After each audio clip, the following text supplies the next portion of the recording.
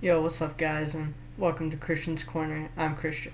Today we're going to be talking about the national championship game, the AFC and NFC divisional games that happened Saturday and Sunday, Premier League soccer, and then we're going to move on and close the episode out with CES.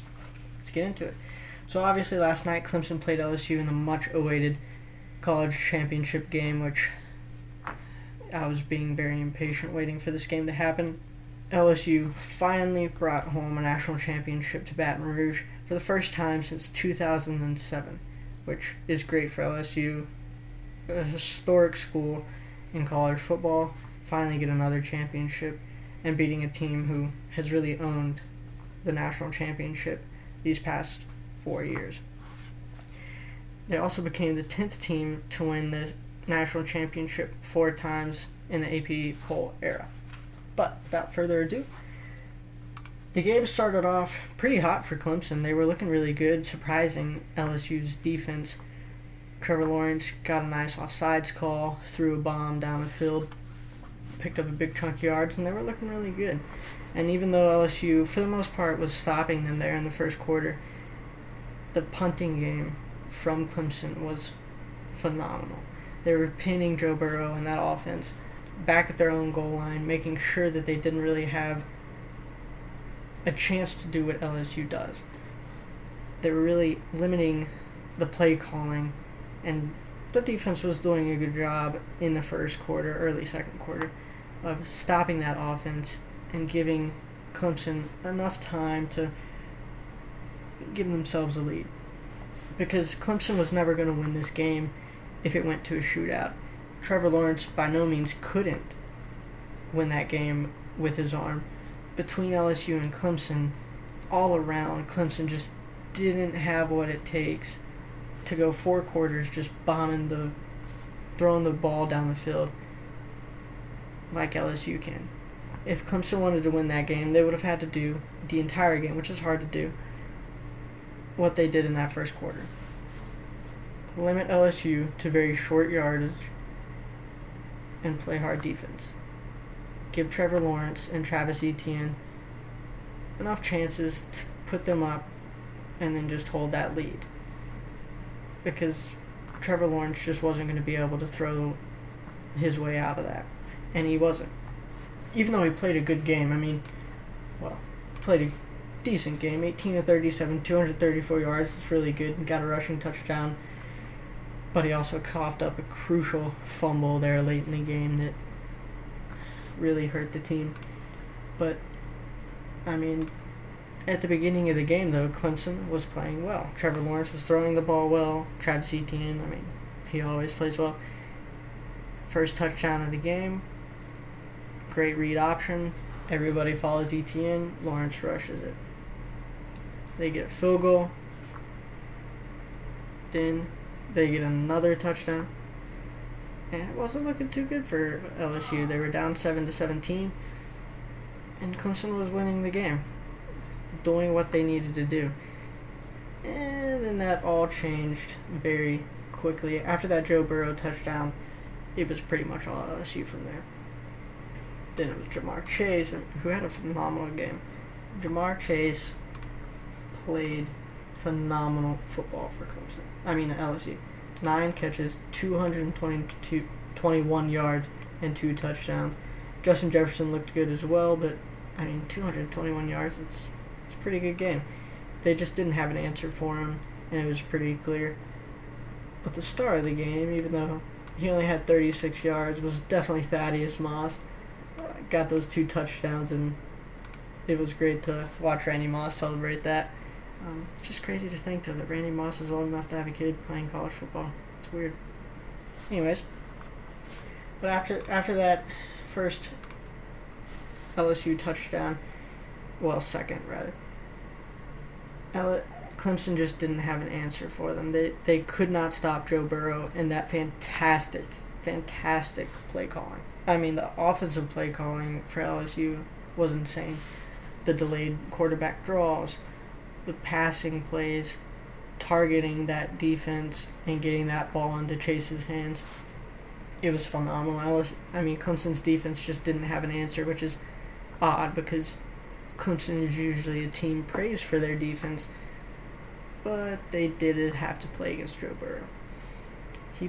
He lit the game up, cemented himself as one of the best seasons in college football history, winning the Heisman, winning the national championship game, breaking the touchdown in a single season record.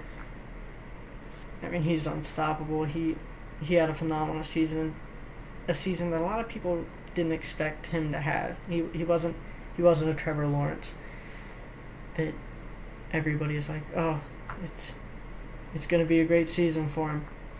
And he proved everybody wrong, and he led his team to a national championship in a phenomenal performance.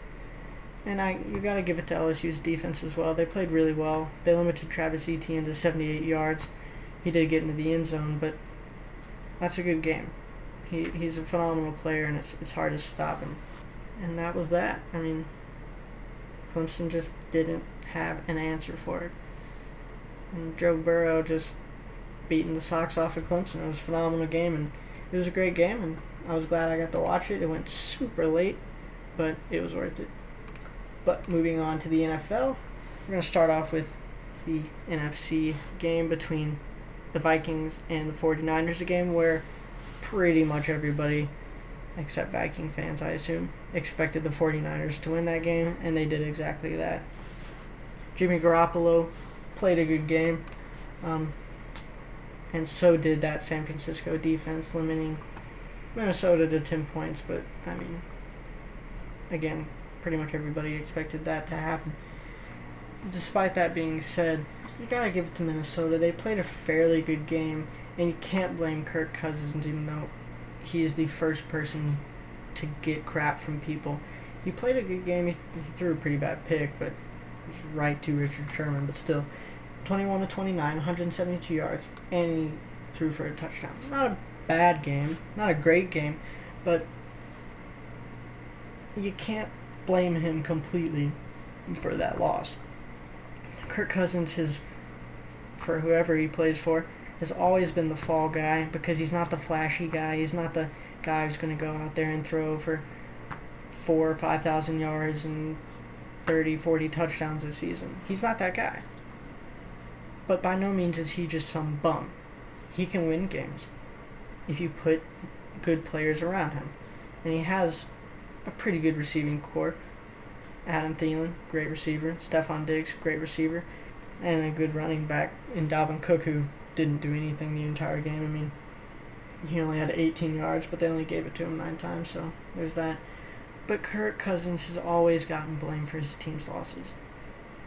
And he definitely didn't deserve it in Washington because, I mean, it's Washington. They can lose with anybody. And he continues to receive that criticism here in Minnesota. And it's just unwarranted, I think. It's easiest to blame a quarterback. But he goes out there, he plays hard, he tries to win his team football games, but he can only do so much. And he doesn't deserve all the blame. It was all around a loss for Minnesota. They played poorly on defense. I mean, Jimmy Garoppolo played really well. He only threw the ball 19 times, 11 of 19, a touchdown, but he also threw an interception. I mean, the Vikings defense played fairly well. They limited that offense as best as they could for as long as they could. I think the real biggest thing for that San Francisco offense was that running game. I mean, 58 yards for Morstead. Coleman had 105 with 2 touchdowns.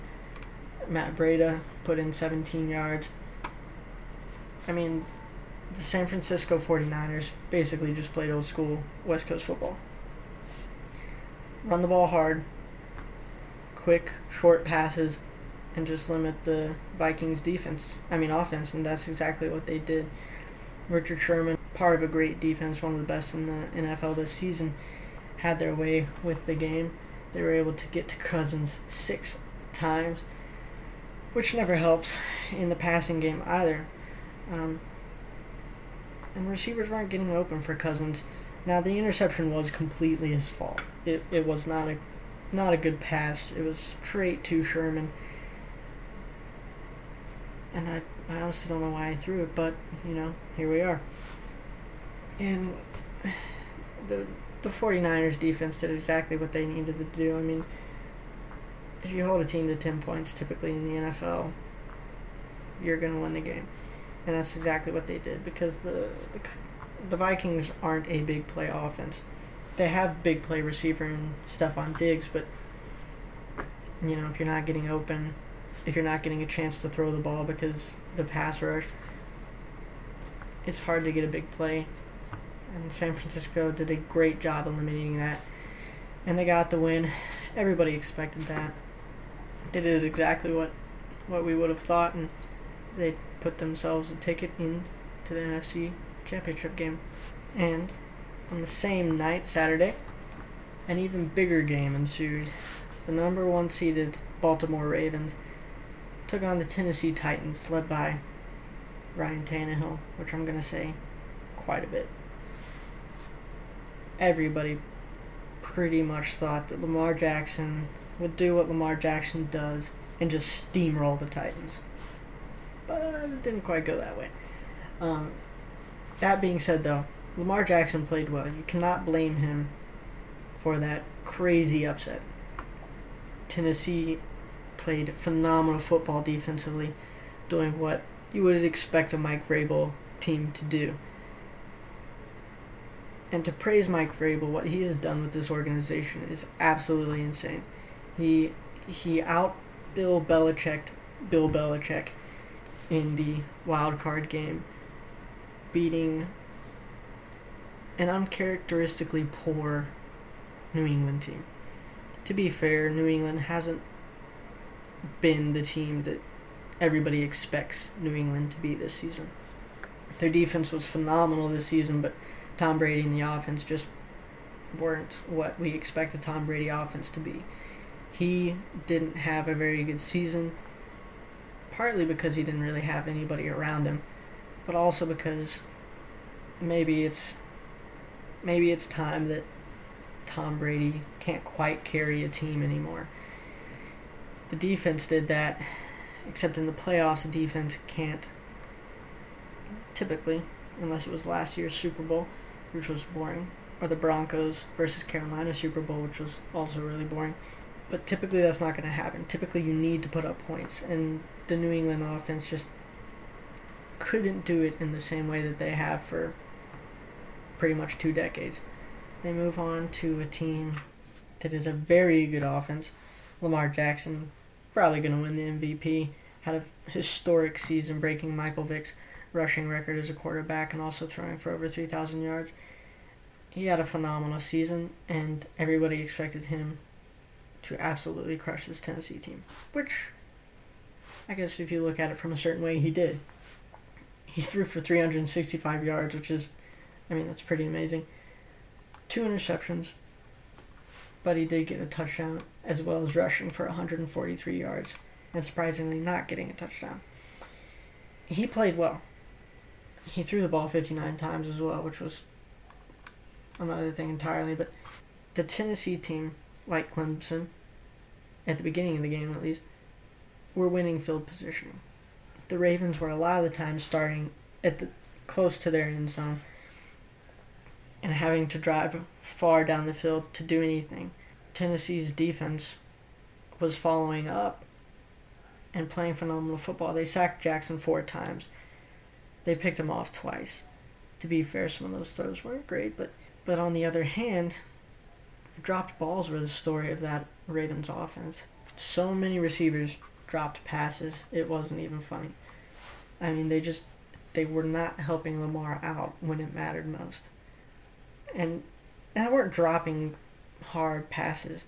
They were dropping routine passes that most players in the NFL, most players who play football should be able to catch at any level.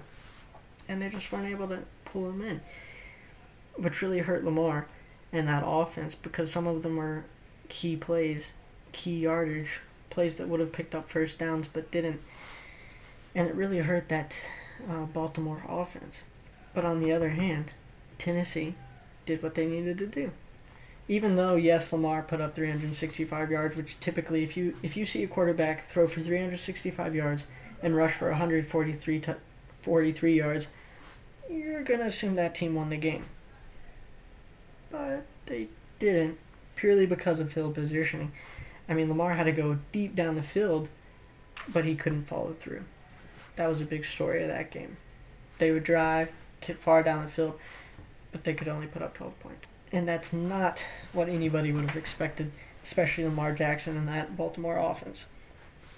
But on the other hand, Tennessee had to follow through and put up points on a good Ravens defense. And the story of that game, like the Patriots game, was once again Derrick Henry. The man is proving that he can be mentioned up there with Ezekiel Elliott, Le'Veon Bell, Saquon Barkley. Okay, maybe he's not as naturally gifted as Saquon. Granted, nobody really is at that running back position. But he's a phenomenal football player, and I think one of the best running backs in the league, easily. 1,500 yards this season, and he's capping off a great regular season with a phenomenal postseason, joining some big names like Eric Dickerson, and Fred Taylor, Le'Veon Bell, playing great football, breaking records. He leads the NFL in most rushing yards in their first 4 playoff games. And it's because he's getting 195 yards against the Baltimore defense and 182 yards against the New England Patriots. I mean, he's literally steamrolling people. Literally and figuratively. He got 30 carries, which is a lot of carries, and it makes you wonder, is he going to be able to maintain this through the rest of the playoffs? Let's say they get to the Super Bowl. Let's say that this Tennessee team, with a starting quarterback as Ryan Tannehill, just going to keep saying that, gets to the Super Bowl. Will Derrick Henry be fresh enough to do what he's been doing so far this postseason? Will he be able to have about 30 carries and not start slowing down? I think he'll be fine if, let's say, they get to the Super Bowl, but a lot of people raise questions when running backs start carrying the ball this much. Can they keep it going? But the other thing is, Derrick Henry, he's got a great arm. Threw a great touchdown pass. A jump pass, it was only 3 yards, but still, it was a great touchdown. Definitely a shocker. It was a great play, though. It was fun to watch. He had a phenomenal game, by far the player of the game. I mean, 195 yards and a passing touchdown. Pretty good. He's playing great football for this Tennessee team, and he is allowing Ryan Tannehill to fit into his system and succeed. Ryan Tannehill was never going to be a guy like Kirk Cousins, but Kirk Cousins is more talented than Ryan Tannehill, who was going to just go out there and throw 30 passes a game and pass your team to a win. He's not that guy. I don't care who he has as his receivers. He's not that guy. He's the guy, you say, okay, we've got a great defense. We have a fantastic running back. And we have receivers who can make plays. Just got to get them the ball. And that's exactly what he's doing. I mean, he only threw 14 passes, but he had 2 touchdowns. Only 88 yards, but he had 2 touchdowns. What this Tennessee team is doing so that Ryan Tannehill can succeed is perfect. They're giving him exactly what he needs to win games. Great running game. Don't throw the ball a lot. And let the defense do the trick. And you got to give it to Mike Vrabel. I mean, he is truly proving to be a fantastic coach. His defense is phenomenal, as you would expect. And every player, you can just tell, loves playing for him and wants to make sure that they win for him. He's going to have a great career as a coach. You can't deny his potential, his ceiling. And it's just insane. I mean, to be able to go into Baltimore, even though I don't believe in home field advantage, I think it's whatever. But to go into Baltimore to hold Baltimore to 12 points when Lamar Jackson puts up 365 yards in the air and 143 on the ground. That's phenomenal. That shows that the defense, even though they gave up a lot of yards, made sure that they weren't able to finish off drives, which is ultimately more important. Who cares how many yards you put up if you can't score? And then to just have Derrick Henry carry a team on his back, to throw for a touchdown, to be able to allow Ryan Tannehill to be comfortable in an offense and win games. Ryan Tannehill is one game away from being a Super Bowl player. It's a weird thought. He's 2 games away from winning a Super Bowl. Ryan Tannehill. Let that sink in. Ryan Tannehill is 1 game away from a Super Bowl. That's weird. I don't think anybody ever would have guessed that. I don't think Ryan Tannehill would have guessed that he would be leading a team to an AFC championship game. I mean, wow. But it was a great game. It was a surprising game, a very heartbreaking game for Baltimore fans who really thought this was their year. But Derrick Henry, Mike Vrabel, and this amazing Tennessee team was just too much to overcome. And it was disappointing. But hats off to this Baltimore team. They had a fantastic season, and Lamar Jackson, I mean, a historic season. He's got a bright future. So, crazy game. Moving right along, we're going to look at the Texans and the Chiefs. A game that started very, very oddly, but ended, well, in the most Chiefs way you could have expected. Deshaun Watson and that Texan team were playing great football. I mean, they're up 24-3 with 8 minutes to go in the second quarter. And I'm like, well, what's going on? What happened to Patrick Mahomes and this Chiefs offense? And now, let's talk about that crazy Texans-Chiefs game. It started off exactly the way no one expected it to go. It was 24-0 Houston with 10:54 left to go in the second quarter. The Texans were not only putting up points on this Chiefs team, to be fair, very unhealthy Chiefs defense, but still, the Chiefs defense. But they were also limiting a fairly healthy Chiefs offense with Patrick Mahomes, Travis Kelce, and Tyreek Hill to 0 points halfway through the second quarter. The Texans were not only putting up points, but limiting a high-flying offense to absolutely nothing. Patrick Mahomes didn't have an answer. Well, they're not a running team, so Damian Williams definitely didn't have an answer, but I mean, they just weren't doing anything until Patrick Mahomes finally gets something going. Finds Damian Williams for 17 yards. 9 minutes in, now it's 24-7. And after that first Chiefs touchdown, it was Chiefs all the way. 3.5 minutes, they score 3 touchdowns. Completely flipped the game just like that. I mean, Deshaun Watson and this Texans team were playing great football and limiting a great team to nothing. And then that great team showed their greatness by doing something ridiculous in 3.5 minutes. You don't see a team put up 21 points in 3.5 minutes very often. It never happens. Well, Patrick Mahomes can do it, and he did. Travis Kelce also had a phenomenal game. He caught a 5-yard pass from Mahomes, then a 6-yard pass from Mahomes, then a 5-yard pass from Mahomes. Kelce had 3 receiving touchdowns in the second quarter alone.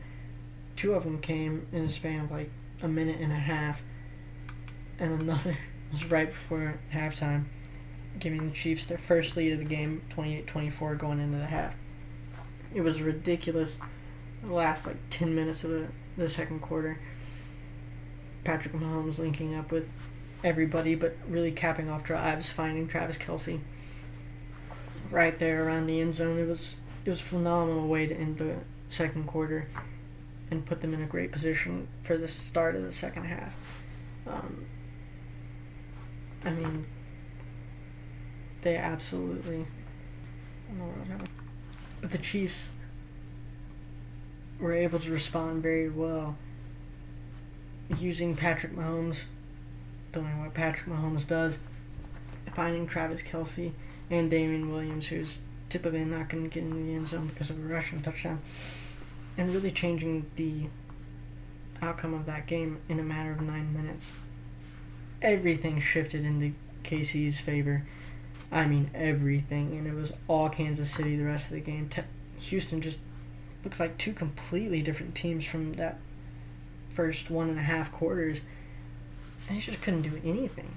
Defensively, they didn't have answers. Offensively, they couldn't get a single first. It felt like they couldn't get a first down. I mean, they could not get anything going whatsoever. And it was all Kansas City from there, and it turned into pretty much what we would have expected, a 51-35 routing. But it was crazy. I mean, 24 points in 2 quarters, and then just 1 touchdown in the third quarter, and they didn't put up any points after that. I mean, and it was late in the third quarter as well. And, I mean, the Texans just completely fell asleep. And, I mean, there wasn't much to really talk about in that game because of the giant momentum shift there in the second quarter. And after that, I mean, it was just Kansas City touchdown, Kansas City touchdown, Kansas City touchdown. And Patrick Mahomes just had a field day. I mean, he 23 of 35. It's a good game. 321 yards and 5 touchdowns. He had a phenomenal game. Didn't get sacked. Had some amazing throws. That one where his left leg was dragging behind that line of scrimmage, throws the touchdown pass. Oh, that was a pretty play. But the Texans just didn't have an answer after that first touchdown. That was that. I mean, and that's saying something because Watson still had a good game. He threw 52 passes, but 388 yards, more than Mahomes. 2 touchdowns, 0 picks. Nobody threw an interception, which is good. But he just didn't have as much help. Carlos Hyde didn't really give too much help, but Watson and Mahomes, pretty much the best runners for their teams in that game. Hopkins played well, 9 catches, 118 yards, but I mean, Texans didn't really have much to talk about after those first 24 points. It was all Kansas City, and they're looking pretty favored to win that Titans game, but again, you never know with that Titans team. But the Titans haven't played an offense. Well, actually they did. They played Baltimore, and they crushed Baltimore. So it'll be an interesting matchup to see what Kansas City can do against a talented Tennessee team. They show that they can make big plays out of nothing.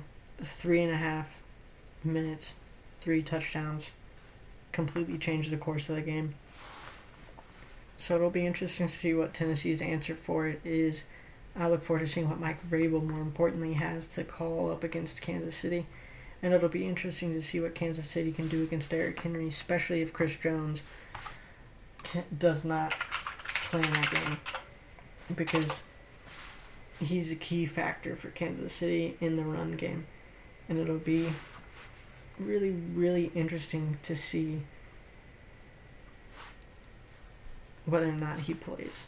It's a day-to-day injury. It doesn't seem like it should be something that keeps him out. But the game is in less than a week now. And if he's not there, Derrick Henry might just have his way with that Kansas City defense once again. And it'll allow Ryan Tannehill to do what he does best and just manage the game. So it'll be interesting to see what happens.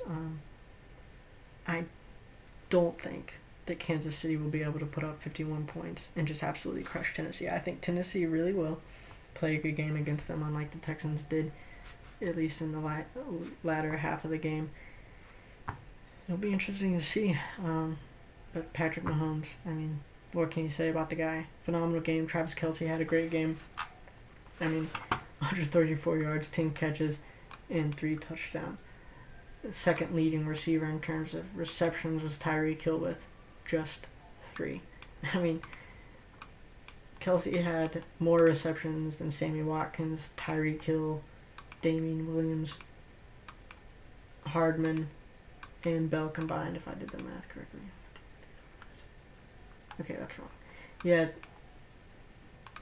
more catches than the top 4 receivers behind him. Right? Am I doing math really badly? 3, 4, 5, 6, 7, 8, 9. Math. Got it right. Gosh, I can't add. Basic. Anyways, phenomenal game for Kelce. Phenomenal game for Patrick Mahomes, which everybody expects from him. And it'll be an interesting AFC matchup. I look forward to it. I think that Tennessee really will play great defense against a high-flying offense. It'll be interesting to see what... I'm honestly looking most forward to seeing what Derrick Henry can do, because he's really impressed everybody this season, specifically me. And I just enjoy watching him play. It'll be interesting to see what happens. But with that being said, let's move right along to the Packers and the 49ers. As a Packers fan, I'm really glad that we are moving on to an NFC Championship game against, unfortunately, a very talented San Francisco team. And it'll be interesting to see what our answers are on both sides of the ball. But for now, I'm going to enjoy our win. So we played a talented Seahawks team. I didn't think the game was going to go the way it did, at least at the beginning. We were playing very, very well. Defensively, we looked great. Seattle wasn't really able to generate anything. They weren't even getting many first downs. I mean, they didn't even have 5 going into the second quarter. Well, in the second quarter. And we were playing really great defense. Our defense has been one of our biggest improvements, though.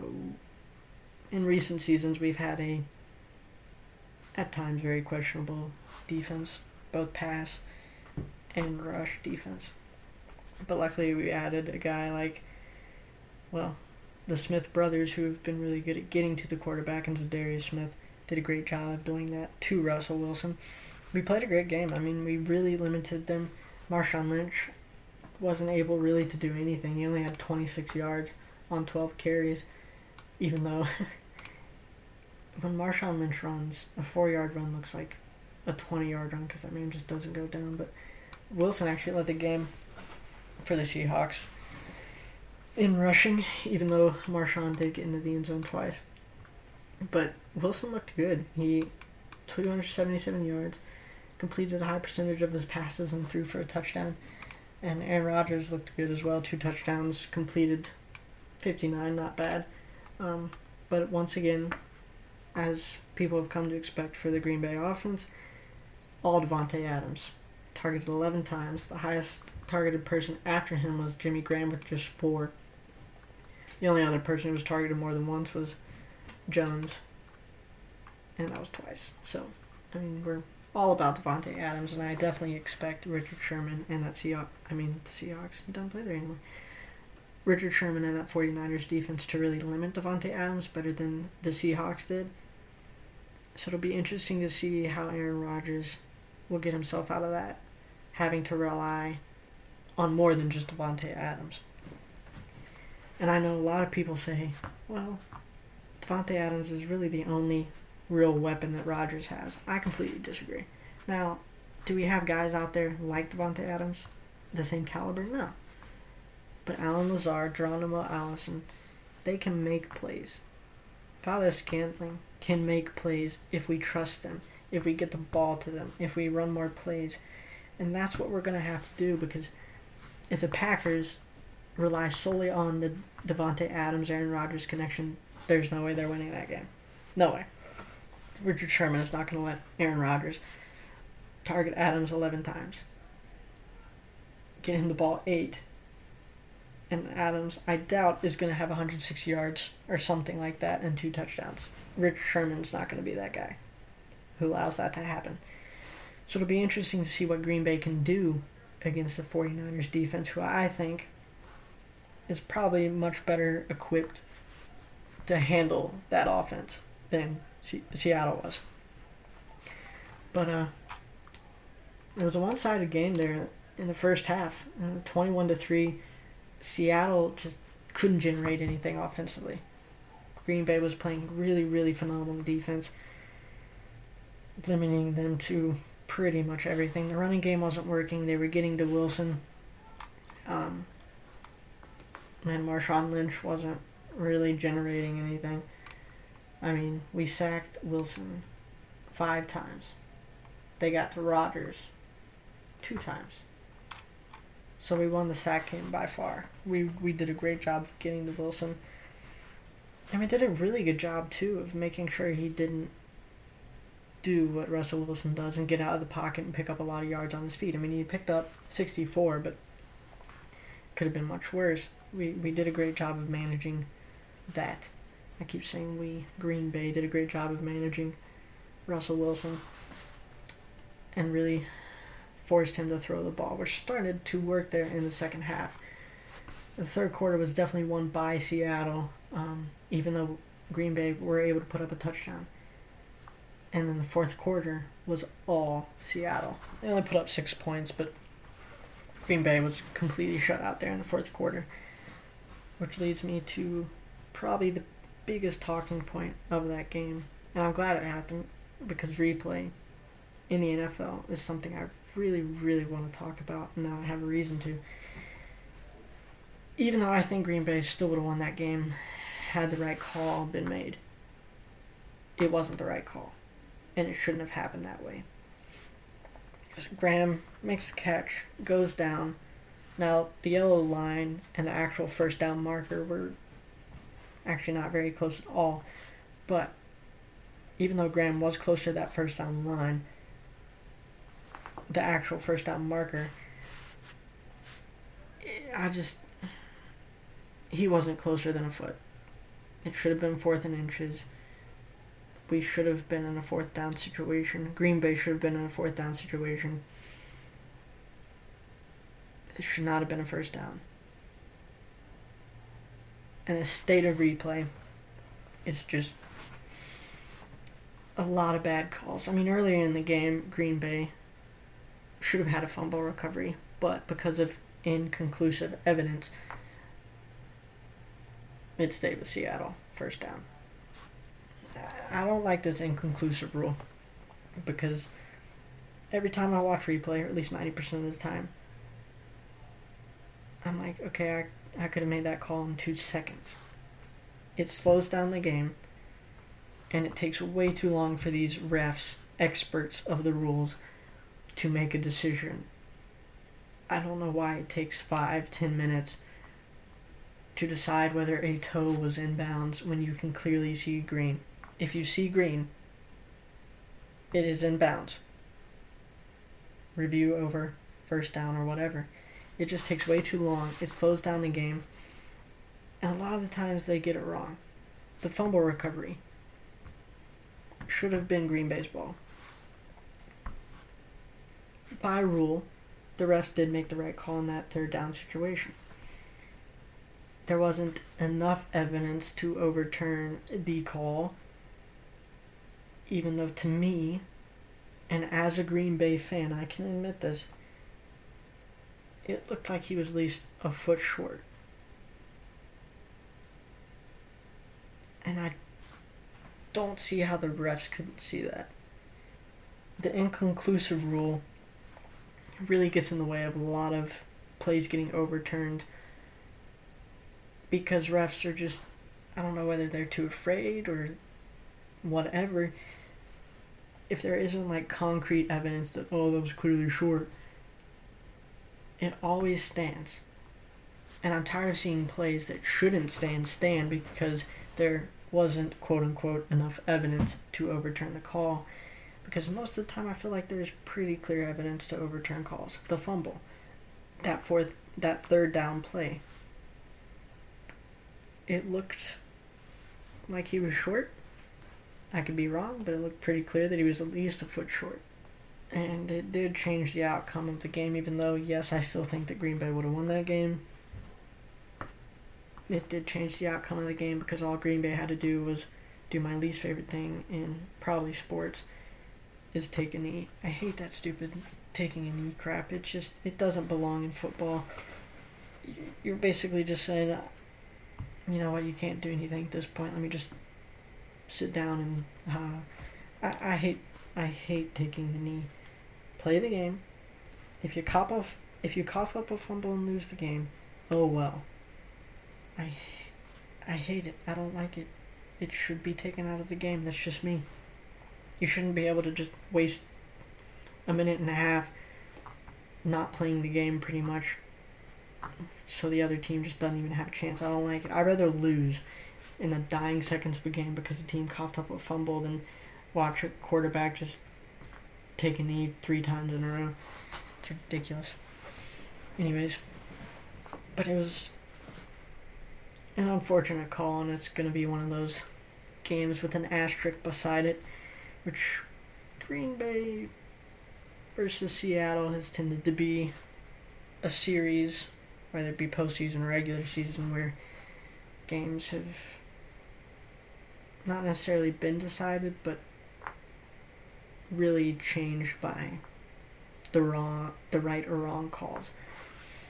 And it seems to be kind of a theme for this matchup, which is disappointing, but it continues to happen, and I think replay rules need to be changed so that teams don't keep getting screwed over by, I don't want to necessarily say the refs, but the rule books that the refs have to follow. Inconclusive evidence is a scapegoat to say, I'm too scared to change the play, so it's just going to stand because I don't want to be wrong. Well, a lot of the times you're wrong because of that ridiculous rule, and it needs to change. And I do feel sorry for Seattle because they probably should have had a chance to get the ball back and try and win that game. I'd rather lose fair and square than cheat a team possibly out of a loss. That being said, I'm so excited that we are going to the NFC Championship game, but I wish the game ended differently because it's going to be something that's talked about, and it seems to be Green Bay has a knack for getting refs to make calls in their favor. Remember the Dallas game from, I can't remember what year that was, but the Dez Bryant famous no catch that definitely changed the outcome of that game. So it'll be interesting to see, and it'll be interesting what the NFL does with the pass interference challenging rule now, because a lot of refs, 9 times out of 10, are not going to change the play regardless of whether it's completely obvious or not. So the NFL is going to have to do some work on that, and I really wish they would change the inconclusive evidence rule because it's really hurting a lot of teams and annoying a lot of fans, and it also slows down the game. It shouldn't take 5 minutes to make a call when there's plenty of evidence to make it one way or the other. But enough of that. Now we're going to move on to Premier League soccer, where this weekend Sergio Aguero, in my opinion, cemented himself as the greatest Premier League striker of all time. Better than Henry, yes. Better than Alan Shearer. Better than whoever you want to put in there. Broke, once again, the record. 2 records, actually. He went 2 clear of Thierry Henry's 177 goals as the most by a player that is not English in the Premier League. And he also went clear of Alan Shearer's record of 11 hat-tricks. I mean, Aguero is insane. He's had a fantastic career for City. He's been consistently one of their best players and has helped them win titles under Pep and under Pellegrini. He's a fantastic player, and he definitely deserves it. He continues to impress at the ripe old age of 31, and he's clearly got tons left in him. He's a fun player to watch. He's a phenomenal player. He can do it all. He's got great heading ability, being only 5'7", so talented player. But it was great to see him do so well. Well, you expect City to win, but have such a great game and to have such a great career there. He's a phenomenal player, really fun to watch, and he definitely deserves it. And as a Chelsea fan, I can admit he's a very talented player.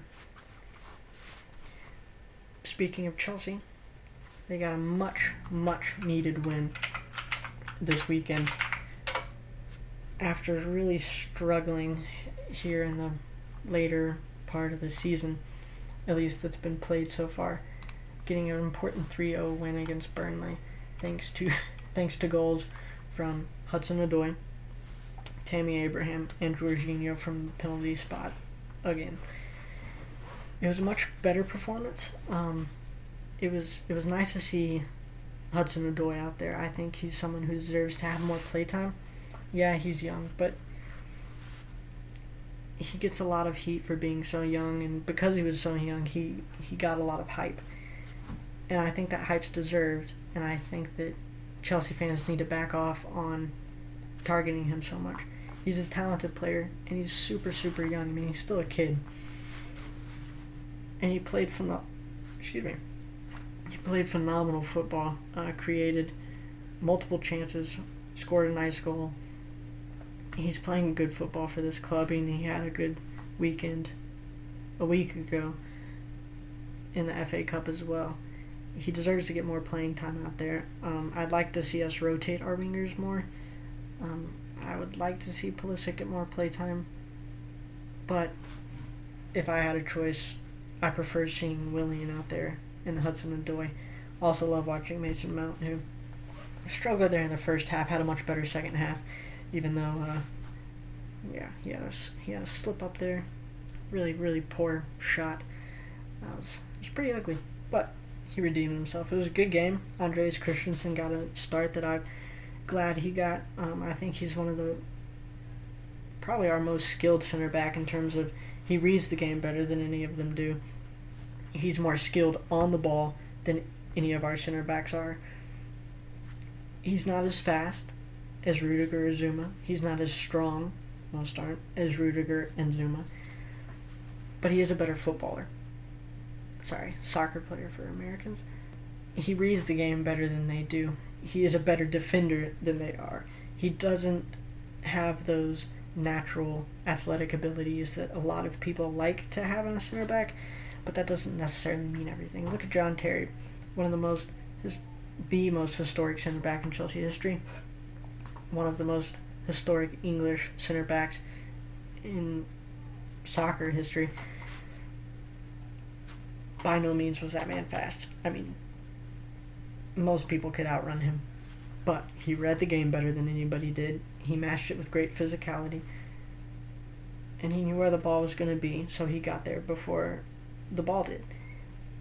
And that's what Christian can do. And I'm not comparing him to John Terry. I'm just saying that John Terry was not fast. He did not have those natural athletic abilities that a lot of people like to have, like Rudiger and Zuma have. But Christensen reads the game better. And I think he would really help Chelsea's defense if he played there more. Because as athletic as Rudiger and Zuma are, they make a lot of mistakes, especially positioning mistakes, which can really hurt a team. So I think Christensen made good on his opportunity, and I definitely think that he needs to get more playing time if Chelsea want to fix defensive woes and help out Kepa, because you can't blame a goalkeeper for all the goals we have conceded. Chelsea has conceded, rather. And then Reece James, Chelsea's young players continue to impress. Reece James is playing really well at that right back position, and Azpilicueta is doing what we need him to do. Chelsea needs him to do. They're at that left back position where he has been really good. I think Chelsea, if they continue down this path, if they give Christensen more playtime, I think starting Reece James has been very good for the team, both offensively and defensively. I think Odoi needs to get more playtime. I think he plays well with Abraham. I think he plays well with Mason Mount. And I think it will help Chelsea get more results like this 3-0 win. I mean, they had 18 shots, 8 on target. Dominated possession, but possession isn't everything. But what they really did well is they passed the ball very well. 568 passes and completed 84% of those. It was a phenomenal game all around. The team gelled well. And Kovacic and Conte didn't play. A lot of people, though, questioning Conte's role in this system. He's continuing to be played as a very advanced midfielder, which he's not quite the attacking player, but I think he still has a place in that Chelsea squad. So it'll be interesting to see what Frank Lampard thinks Conte has, whether Conte has a future in the Chelsea squad. But the team played well. They passed well. Jorginho is having a much better season this year. It helps that Tammy Abraham and others are finishing off his passes, and he's been very good from the penalty spot. So it'll be interesting to see what Chelsea does from here. And it'll definitely be interesting to see when the Champions League returns what Chelsea is able to do against a team like Bayern Munich, which I look forward to the Champions League returning. But with that being said, we're going to conclude our sports for the day, and we're going to move on to CES 2020, which has me really excited. A lot of great things at CES, some things that I don't necessarily care about but think are cool, like Sony made a car. Hey, great for them. It's a really cool concept. I'm not a concept guy. Concepts are cool, but I want to see what you can do right now. I don't want to see what you could possibly do. I want to see what you can do. And what I was excited to see what people can do is specifically Dell and Alienware, which I'm a strong believer in Alienware, and AMD, which I'm also a very strong believer in AMD. Those 2 or 3 groups excited me the most this CES. AMD and former Alienware employee and co-founder Frank Azor, who is now lead architect for AMD, was talking about their new Ryzen 4000 mobile processors, but more specifically what I'm excited about is Dell and their new G5. It's cheaper, for those of you who don't know. It's basically Dell's version of a cheap Alienware. But what excites me is it's going to have all AMD, an AMD GPU and an AMD CPU, which Frank Azor said in early testings, having all AMD insides gives you a 10% increase in gaming performance and a 12% increase in creative professional work, which again he made sure to make it clear this is early testing and that those numbers should and most likely will improve over time, which is fantastic. I personally prefer AMD. I think they're better than NVIDIA. I think they're better than Intel. And when you build a PC, you can put whatever the heck you want into it. But laptops, it's much harder to find diversity when you're buying something because, well, whatever the company puts in it is what you're going to get. And most companies, like Asus, are the only ones who have really kind of, big names at least, worked with AMD in putting in CPUs into their products, like gaming laptops. Their new Asus 14-inch, the 14-inch Zephyrus, which looks cool. I don't personally see the need for a 14-inch gaming laptop. It's a small screen to play on, especially if you're not hooking it up to a monitor. It's a great concept, but I don't know if 14 inches will be enough. They're using AMD CPUs for that Zephyrus 14, which is great, but still using NVIDIA graphics units, which are also good, but I think AMD has a lot to offer, and I think that specifically, even if AMD isn't winning the game right now completely, I think in a couple of years, maybe even within this year, AMD will really start to take over both CPU and GPU,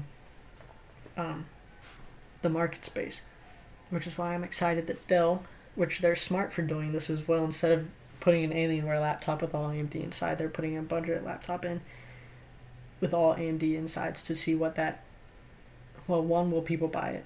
Two, if people do buy it, will it be something that is worth it to the company to continue to make, and is it something that is worth to Alienware to put out M15s, M17s with all AMD inside? I think it could also drive prices down, even though it probably won't Alienware because they're expensive regardless of what's in it.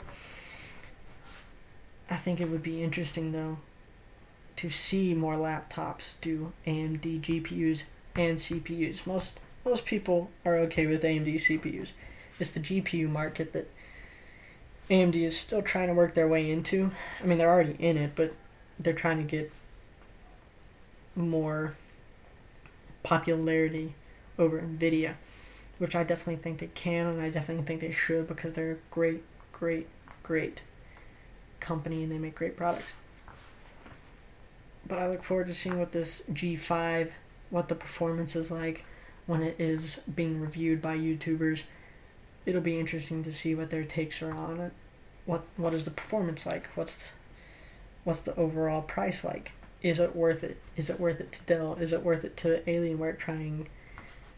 And if it is, that excites me, because then I can buy an Alienware with all AMD inside the laptop, and I can have a desktop with all AMD.